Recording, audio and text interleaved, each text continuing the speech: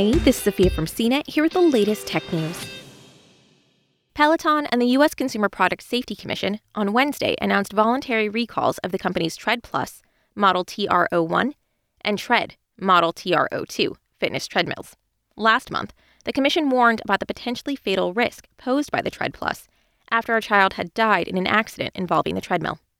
The commission and Peloton are warning people who've bought either treadmill to immediately stop using it and to contact Peloton for a full refund. Peloton has also stopped selling the Tread Plus as it modifies the hardware. The Tread Plus is being recalled over more than 70 incidents of injuries to children and pets, plus the one reported death.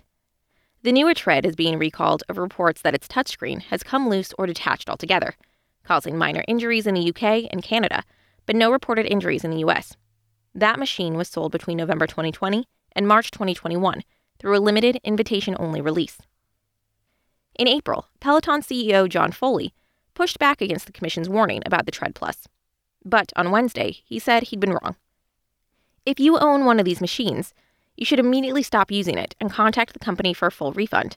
According to the CPSC, the Tread Plus poses a threat to children when it's being used by an adult, not just when children have unsupervised access.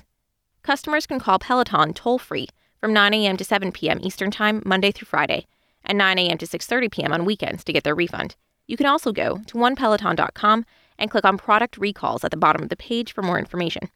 In April, the CPSC said that if you must continue use of the Peloton Tread Plus, you should only exercise in a locked room, keeping children and pets away from the machine at all times. You should also keep all objects, including other exercise equipment, away from the treadmill. The agency and Peloton are now urging customers not to use the machine at all.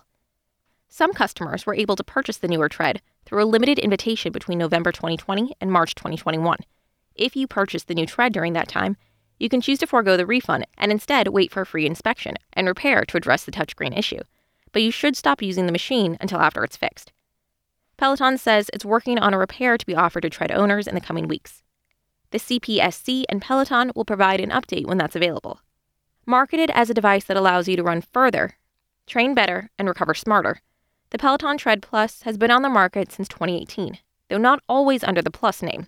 In November 2020, Peloton announced a new, smaller, and less expensive treadmill, also called the Tread, and it rebranded the original Tread as the Tread Plus. A Tread Plus bought under either name is included in the recall. For more of the latest tech news, visit cnet.com.